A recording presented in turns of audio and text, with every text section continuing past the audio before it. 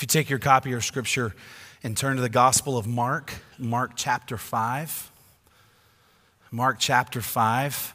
Last week we talked about celebrating recovery, and we want to do that again this week. We're doing that in honor of that. We've kicked off Celebrate Recovery Thursday night.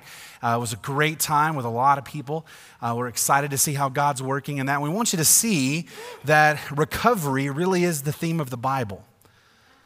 And what we want to look at is today, I've been all excited all week to be able to come and talk to you about this. It's become one of my favorite passages of Scripture.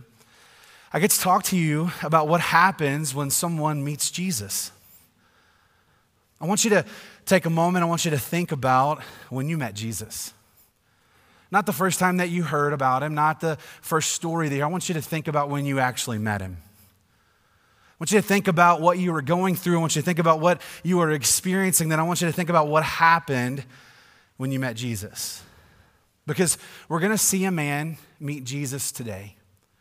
And we're going to see Jesus do what Jesus does best, and that's to bring recovery and healing and hope and restoration to those that we would say are hopeless.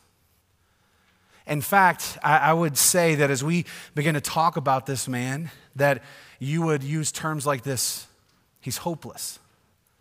He's beyond help. Nobody can do anything with him. He's just stuck where he's at. He can never be free. And thank God that is not the truth. Amen. That's what people said about this man. And then Jesus walked into his life and transformed him from the inside out and made him completely new. So I'm going to give the whole sermon away. That's the point. Is that every moment that we come and we encounter Jesus, Jesus wants to make us new from the inside out. And he's the only person that can do it. He's the only person that has the power and the authority to step into our life and make changes. So in Mark chapter 5, we're going to come to a very familiar person you may have heard about. We call him the Gadarene demoniac. This guy's a little bit scary. As we kind of read up and find out about his life, again, we would think hopeless, helpless, beyond hope. I want you to hear what happens when Jesus comes into someone's life, because this is what Jesus wants to do for you today. And this is why we celebrate recovery. This is why we have a ministry called Celebrate Recovery, because we believe that if people will meet Jesus, he will change them. So let's hear what happens when a man meets Jesus. They came to the other side of the sea, into the country of the Gerasenes. When he got out of the boat, immediately a man from the tombs with an unclean spirit met Jesus. He had his dwelling among the tombs, and no one was able to bind him anymore, even with chains, because he had often been bound with shackles and chains, and the chains had been torn apart by him, and the shackles broken in pieces, and no one was strong enough to subdue him. Constantly, night and day, he was screaming among the tombs and in the mountains and gashing himself with stones. Seeing Jesus from a distance, he ran up and bowed down before him. And shouting with a loud voice, he said, "What business do we have with each other, Jesus, Son of the Most High God? I implore you, by God, do not torment me." For he had been saying to him, "Come out of the man, you unclean spirit." And Jesus was asking him, "What is your name?" And he said, "My name is Legion, for we are many." He began to implore Jesus earnestly not to send them out of the country. There was a large herd of swine feeding nearby on the mountain. The demons implored Jesus, saying, "Send us into the swine so that we may enter them." Jesus gave them permission, and coming out, the unclean spirits entered the swine, and the herd rushed down the steep bank into the sea, about 2,000 of them, and they were drowned in the sea. Their herdsmen ran away and reported it in the city and the country, and the people came to see what it was that had happened. They came to Jesus and observed the man who had been demon-possessed sitting down, clothed and in his right mind, the very man who had the legion, and they became frightened. Those who had seen it described to them how it happened to the demon-possessed man and all about the swine, and they began to implore Jesus to leave their region. As he was getting into the boat, the man who had been demon-possessed was imploring him that he might accompany him. And he said, and Jesus did not let him, but he said to him, go home to your people and report to them what great things the Lord has done for you and how he had mercy on you. And the man went away and began to proclaim in Decapolis what great things Jesus had done for him, and everyone was amazed. Listen, we need to be reminded of the life-changing power of Jesus. We need to be reminded of that. And so today, this message is for those who think that they need it the least. Too many times we hear something like this and we have no connection and say, well, I'm not demon-possessed, so this doesn't have anything to do with me. You may not be demon-possessed, but you definitely are possessed by a lot of things, and many of them aren't Jesus. This is for the people who think they need it the least. This is also for the people who think they need it the most. Too many of us may feel like this man, we're helpless and we're hopeless and we're all alone and there's all these things and we're too far from God. And here's what you need to hear today. No one is too far from God. No one. No one is too far from God. And here's the thing. If there was anyone that should be too far from God, it should be this guy, right? Look at what it says about this man. Number one, it says he was a man from the tombs. How bad does your life have to get that you decide the cemetery is where you belong? Death had swallowed up his life. He had no life. All he had was death. And in fact, here's what he said. This is the only thing that I'm good for, to go live with the dead because I'm dead. He's not too far. Even though that he was a man who lived in the tombs and death had swallowed up his life, he wasn't too far. What does it say about him? It says that he had an unclean spirit. That's putting it mildly. He didn't have an unclean spirit. He had a legion of unclean spirits. He was possessed by a host of demons. Death had swallowed up this man's life. He was consumed and controlled by a host of demons. And I want to just spend just a second on this, and I want you to think about this. He had so many problems in his life that his problems were problems. I want you to think about what it would be like to be controlled by a legion of demons. Do you think they all agreed? Do you think they all agreed on what they were going to do every day? No, I think this man lived in torment because every one of them was trying to be in control of his life. And how terrible is it when you have all these people trying to be in control of your life and you're not one of them? This man had so many problems. What was another thing? He could not be controlled any longer. That's one of the saddest things. It said there were times when people could control him. There were times when people could subdue him, but no longer. He had come to the point where his problems and his addictions and his chains had become so great that there was no chain that could hold him. But I want you to hear something that's very subtle in here that made me sad. The people in his life decided the best thing to do and the best way to help him was to put chains on top of chains. This man was chained by a host of demons. He had a multitude of problems in his life. And here's what the people said: let's put more chains on you. Let's chain you up even more. Let's shut you down even more. Let's oppress you even more because we're trying to help you. And too much of what recovery looks like is that. Let's just slap the Band-Aid of change your behavior. Just change your behavior. Here's the thing that this man shows us. Behavior modification does nothing. It is only transformation that sets us free. You can change your behaviors all you want, but unless you change on the inside, it isn't going to work. You're just putting chains on top of chains. And how many of us show up all the time and we've painted on a good face and we paint on a smile and we're checking off all the boxes, but we're just putting chains on top of chains. Listen to this man's story. It doesn't work. because you'll break those chains and you'll be in an even worse place than when you started. Death had swallowed up his life. He had a myriad of problems that were just swirling in his life, that he had no control over his life whatsoever. All the things that had been tried to help him hadn't worked. We just put chains on top of chains on top of chains, and now there's no chain that'll hold him. His life is completely out of control. It shouldn't be a surprise when we hear this. Verse 5. Constantly, night and day, he was screaming among the tombs and in the mountains and gashing himself with stones. I confess, many times I've read the passage and heard this story, and I missed that line altogether. I was too caught up with this man who was possessed by all these demons, and people seem to get caught up in how many demons and what was the number, and we know what a Roman legion was, and what was it? That's not the problem. Listen, he was constantly, day and night, screaming.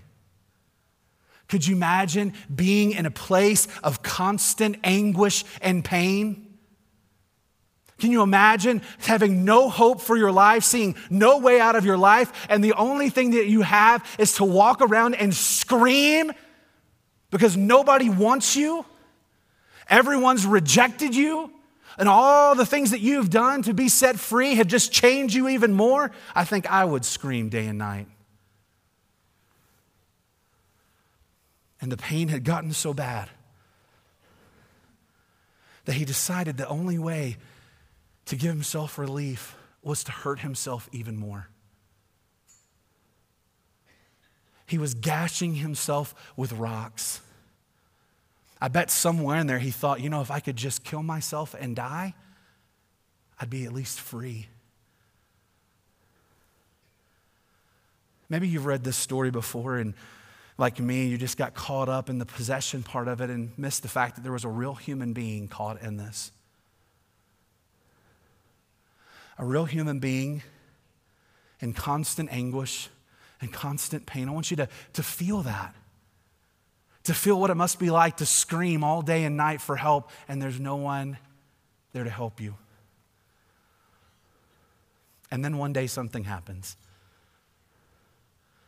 Jesus, in his ministry, was going around and he was healing the sick and he was raising the dead and he was teaching the gospel of the kingdom, that the kingdom is coming and the kingdom's going to be inside of you. It has this transformative power that's going to just set you free and break all the chains.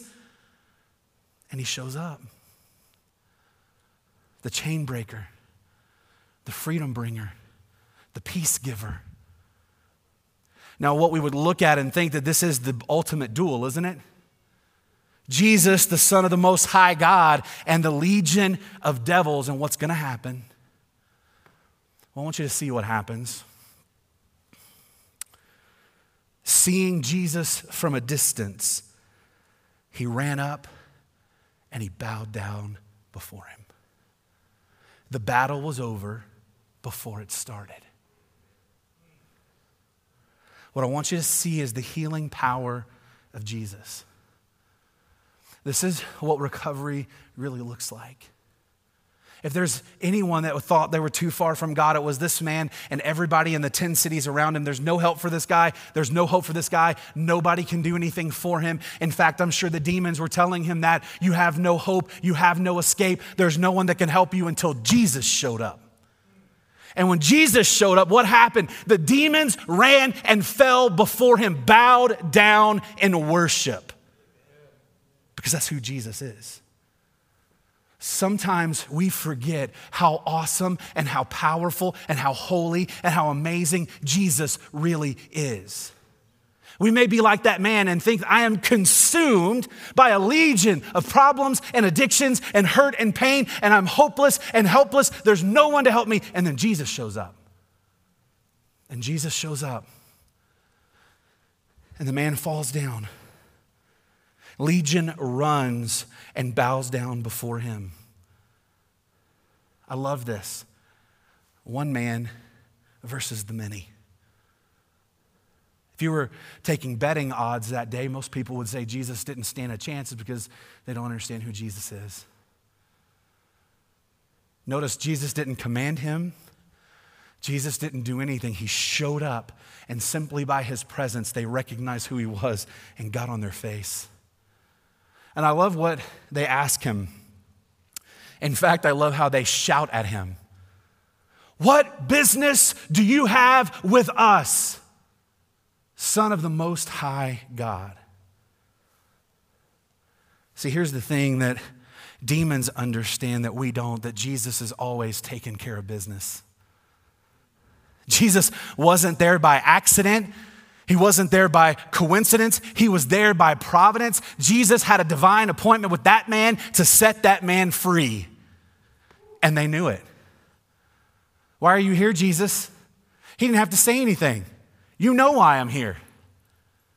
And notice the first thing they say. And I love this. Look at what he says. Jesus, Son of the Most High God, I implore you, by God, do not torment me. That's a pretty weird request from a demon, don't you think? Do you notice what the demon asked Jesus not to do? Don't torment me. Don't torture me. That's pretty weird because that's all you've been doing to this man all of his life. Why is it okay for you to do it to him, but you don't want it to be done to you? Now, here's the thing you need to understand. Demons have better theology than you and I do. He says, by God, I'm begging you. I'm pleading for grace. I'm pleading for mercy. Why does a demon understand they need to plead for grace and mercy from God and we don't? You hear the demon? In fact, a lot of demons, we beg you. We beg you. By the mercy of God, don't torture us. Now, Jesus, let me just say this. If I was Jesus at that moment, I would have gotten really upset. Who do you think I am? I don't torture. That's what you do. I don't torture. I don't condemn. I don't humiliate you. I don't humiliate. I set free. I set free. They ask another request. I implore you not to send us out of the country. They're begging and asking Jesus to not allow his kingdom to come and his will to be done in this place as it is in heaven. They're asking Jesus to do something that he cannot do. They're saying, Jesus, listen, we don't want you to step in and take control. And he's like, sorry, that's who I am and that's what I do. Jesus, please don't come in and let your kingdom come and bring victory and power and healing. He's like, sorry, that's who I am and that's what I do. Jesus, just let us go. Sorry, I have to destroy your kingdom and build my kingdom on top of it. I beg you, let us hold some power. And guys, you need to hear this. It doesn't matter if it's addiction, it doesn't matter if it's hurts, it doesn't matter if it's habits, hang-ups, whatever it is. Jesus will not allow that kingdom to stand in your life. Jesus will not allow them to be pushed to the outer edge where they have just a smidgen of control or they have a little bit of place in your life. When Jesus comes, he pushes them out. Now, why did they get upset? Why did they get angry? Why were they begging for Jesus? Because Jesus said one simple thing. Come out. Come out of that man and let him go. I want you to see the power of Jesus here. This is important. He says, come out of that man. It's a single but powerful command. Jesus has absolute power and authority to speak a command, and they have to listen. Now here's the deal. Leading up to this in Mark chapter 3, Mark chapter 4, and right after this in Mark chapter 5, we see the power of Jesus over everything. Mark chapter 3, there's a storm. You know the story. They're trying to cross over to teach on the other side, and they're in the boat on the Sea of Galilee, and things get rough, and the storm gets great, and the disciples are freaking out, and Jesus is asleep on the boat, and they're like, don't you care? What are you going to do? And when all seem lost, Jesus gets up, doesn't even really say a word. He just says, shh. And the storm stopped. Right before this, Jesus was walking through a crowd and everybody's pressing in on him because they want him to talk to them. They want him to heal him. And there was a woman who had lived 12 years with this desperate illness. She had spent everything that she had trying to find healing. And here's the deal. She just said to herself, if I can just touch the smallest part of his robe, I will be healed. And she touches him and he makes her whole. He doesn't say anything. He doesn't wave his hands. And now we have a man possessed by a legion of demons, and Jesus doesn't do rituals. Jesus doesn't do prayers. Jesus doesn't call down fire from heaven. He just says, come out. And then right after this, a young girl who died. Jesus just speaks life to her. Listen. We need to bring our theology up to the level of the demons. We need to recognize that when Jesus speaks, he has the power to heal. When Jesus speaks, he has the power to make the dead live. When Jesus speaks, he has the power to set you free from everything that has chained you in your life. Listen, Jesus only has to say the word for you to be free. And can I tell you something that's not a secret? It's the most blessed and wonderful thing. He's already said it. There was a word he spoke on Good Friday. It was one word. We translated as three in English, but here's the word that he spoke, tetelestai. And what that means, it is finished. Jesus has spoken the word of freedom over your life like he spoke the word of freedom over this man's life. It is finished. And I want you to see what happens. I want you to look at this. Jesus didn't use any crazy, occult gifts or talismans or all these things that we like to do, the lucky rabbit's foot or my lucky coin or my lucky this. Jesus just spoke in power and set the man free. In fact, what he did is we see a man made whole. We'll come back to the pigs in just a second, but I want to focus on the man because this is the most important part of the story. Verse 15. The townspeople come running because they've heard about this crazy thing that's happened. And they get there and they want some explanation, so the people standing around give them some.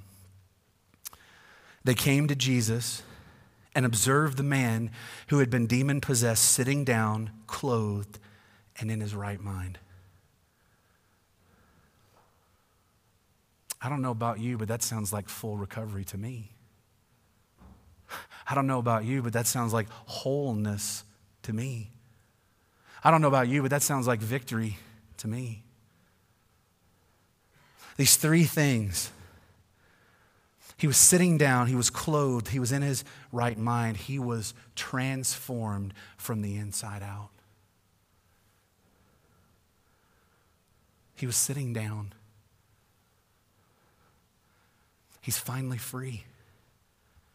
I mean, think about it. What did it say? He ran around the tombs day and night, screaming and cutting himself. And now he's sitting down. He's finally free. All the things that held him to death have now gone because life has come. Eternal, abundant, everlasting life has come and set him free. And he gets to sit down. I think it's funny that this happens because what did Jesus do after he set us free? He sat down.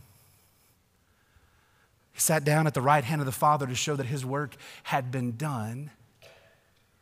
And this man sat down because his plight was over. He's free. He was clothed. He was at peace. He was finally able to have some semblance of dignity and rest. Before, he ran around naked and he was covered in scars and screaming in anguish and pain. I'm sure he looked like a completely crazy person. And here he is sitting down, fully clothed. He's not screaming. He's not fighting. He's at peace. He's at peace with God, and because God made peace with him, he was at peace. And I love this. It said that he was in his right mind. What this is saying is that he was finally himself again. See, when Jesus brings recovery into our life, he doesn't just change our behavior. He doesn't just bring peace. He brings back who we really are. See, that's the thing we don't recognize when we're struggling with sin, or we're struggling with addiction, or we're struggling with habits or shame, or any of those things that we're struggling with. It robs us of who we really are. It robs us of who we were created to be. And here's the thing, the guy was in his right mind. He was finally back to the person that Jesus made him to be. And here's the crazy thing. Did people celebrate? Did the people celebrate? No. The people were terribly frightened by this guy and by Jesus. Listen to this. They saw him sitting down, clothed and in his right mind, the man who had the legion, and they became frightened. Isn't this a sad state of affairs, that they were okay with this man living in the tombs? They were okay that he broke all the chains. They were okay that he ran around naked. They were okay that he screamed in anguish day and night. They were okay that he cut himself with rocks. They were okay until Jesus stepped in. They were more afraid of this new guy than they were of the old guy. Why is that? Well, we find out why it is. They were more concerned about their pigs than they were about this man.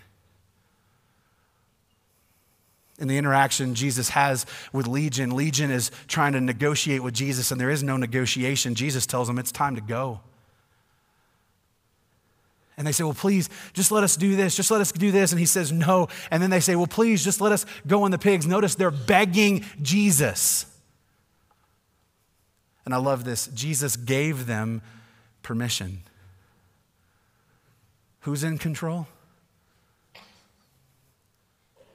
And when Jesus sent them out, he destroyed them. What they could not do to the man, they could not destroy him completely, they did to the pigs. They ran the pigs off the cliff and they died, and the demons were gone. They were destroyed. And the people came and they see the work of Jesus in this man's life, and they get scared. And here's their first response. Jesus, you need to leave. Did you catch him say it? Let me read it to you. Verse 17, they began to implore him to leave their region.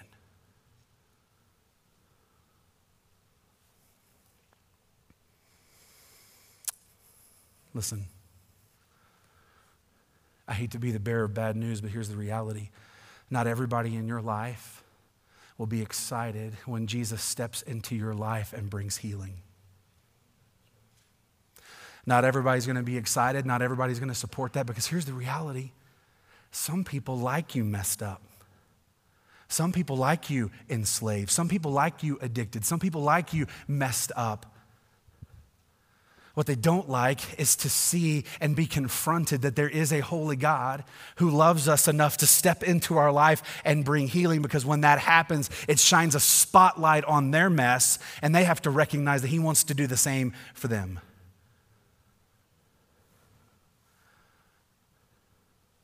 I was 18 years old when I met Jesus. Funny because I'd been hearing about him all my life. I grew up in church. I made a profession early on when I was a kid, didn't understand anything that I was doing, but I said the words and I prayed the prayer and I got baptized. And I learned how to play the game.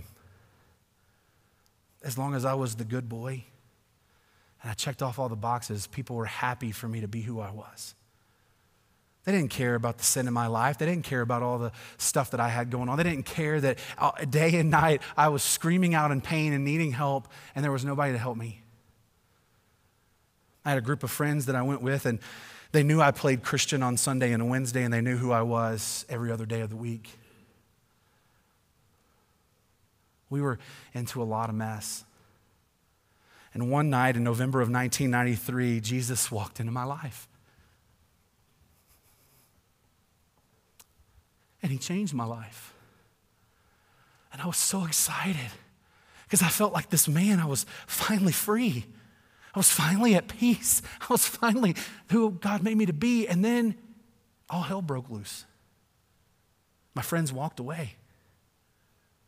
I went to them and I said, guys, you're not going to believe what happened. I need to share with you what happened. And they're like, get out of here, man. I don't want to hear none of that stuff. We know who you are.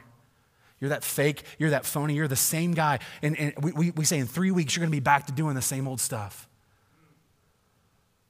And they walked away. People in the church didn't want to hear it. You would think at church, everybody would be excited when a sinner comes home. Well, they weren't because I destroyed their image of what a good boy was all about. Because I checked off all the boxes and I did all the right things, and you can check off all the boxes and do all the right things and still be lost. Didn't want to hear it. Here's what I would hear people say, you don't need to do that again. You did that already. No, I didn't. No. What I did is I said some words. I met Jesus today. I want to be made new in him. I want to proclaim that to the world. You don't need to be baptized again. Listen, when Jesus steps into your life and he brings healing to you, not everybody's going to like it, but you know what? It doesn't matter.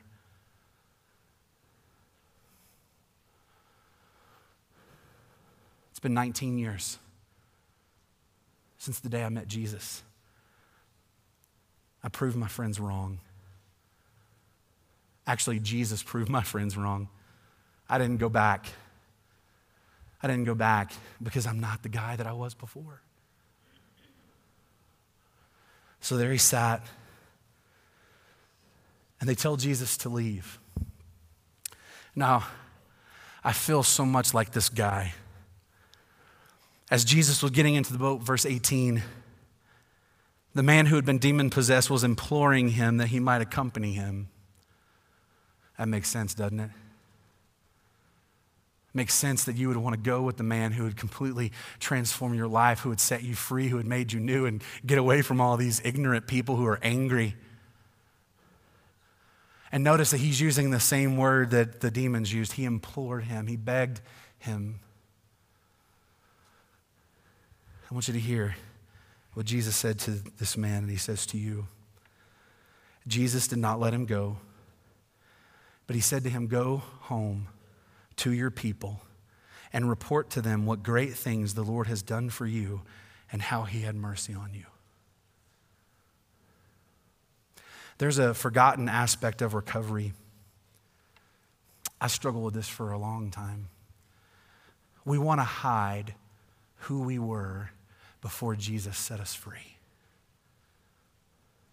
We want to pretend we were not enslaved. We want to pretend we were not addicted. We want to pretend that all the things that we thought and said and felt and did, none of those things happened. And Jesus stares right in the face of that and says, no. Go home. Here's something I think about. I wonder where this man's family was that day. I wonder what was happening in their life when they hear your husband, your father, your son is finally free. Wait, what do you mean he's finally free? Is he out of the tombs? Is he coming here? Is he coming after us? No. I saw him. He was sitting down. He was fully clothed. He was in his right mind. And this guy, Jesus, told him to come home and tell everybody. I don't want anybody to know what this guy's done. I don't want anybody to know that this was happening in our life. What a testimony. What a testimony that this man walks back into the place that he was kicked out of. This man walks back into the place that he was pushed out of. He walks back into the place where everybody had given up, and he walks back in as a testimony of what Jesus can do in your life. Go home and tell everybody. Tell everybody what the Lord has done. And here's the thing. Do you think he had to use a word? Do you think he had to say anything? I think him walking into town and not being an absolute crazy person was testimony enough, right? But Jesus says, go home and tell them. And here's the thing. He says, don't just tell them what the Lord has done. Tell them how the Lord has had mercy on you. Why? This guy is the greatest testimony of what Jesus can do. And he wants to say, listen, what Jesus did for me, he can do for you. Because you're not too far from God, no one is. You're not too trapped. I mean, think about it. I was so trapped, but he had the power to set me free. And I love what happens. Verse 20, and the man went away and began to proclaim in Decapolis what great things Jesus had done for him, and everyone was amazed. One of the greatest parts of recovery is testimony. One of the greatest parts of recovery is testimony. You know, it's funny. We will testify about the dumbest things. We will testify about our love for our favorite sports team. We will testify about our hatred for restaurants and different things. We will testify about our love for all these things. But when God tells us to go home and tell the people what the Lord has done for you and tell them how he's had mercy on you, I'm too embarrassed. Too embarrassed. See, here's the gospel call to everybody. This is what discipleship is all about. Go home and tell everyone what the Lord has done for you and how he's had mercy on you. Here's the scary thing for me. I think for many of us, the reason that we don't tell anybody is we have nothing to tell. I lived in the church and as a Christian for 11 years. I'd prayed a prayer. I got baptized. I was on the church roll. I went to Sunday school. I went to youth group. I did all the things. But I had nothing to tell. I had nothing to tell because Jesus had never changed me. For 19 years now, I have had something to tell. I have had something to tell. I want to tell you what the Lord has done and how he had mercy on me, and he'll have mercy on you. Listen. Has Jesus done anything in your life? Has he? If he has, let's start telling some people about it. I can't imagine the look on that guy's face when he got to walk back into town and look people in the eye who had written him off, who had said, there's no hope for you, there's nobody that can help you. And he walks back in straight, and he's there in his right mind. He says, hey, I got a story to tell you. I got a story to tell you. You need to hear it because what Jesus did for me, he'll do for you.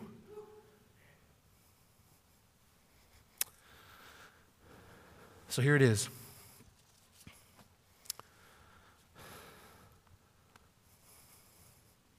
Do you need Jesus to bring recovery in your life today?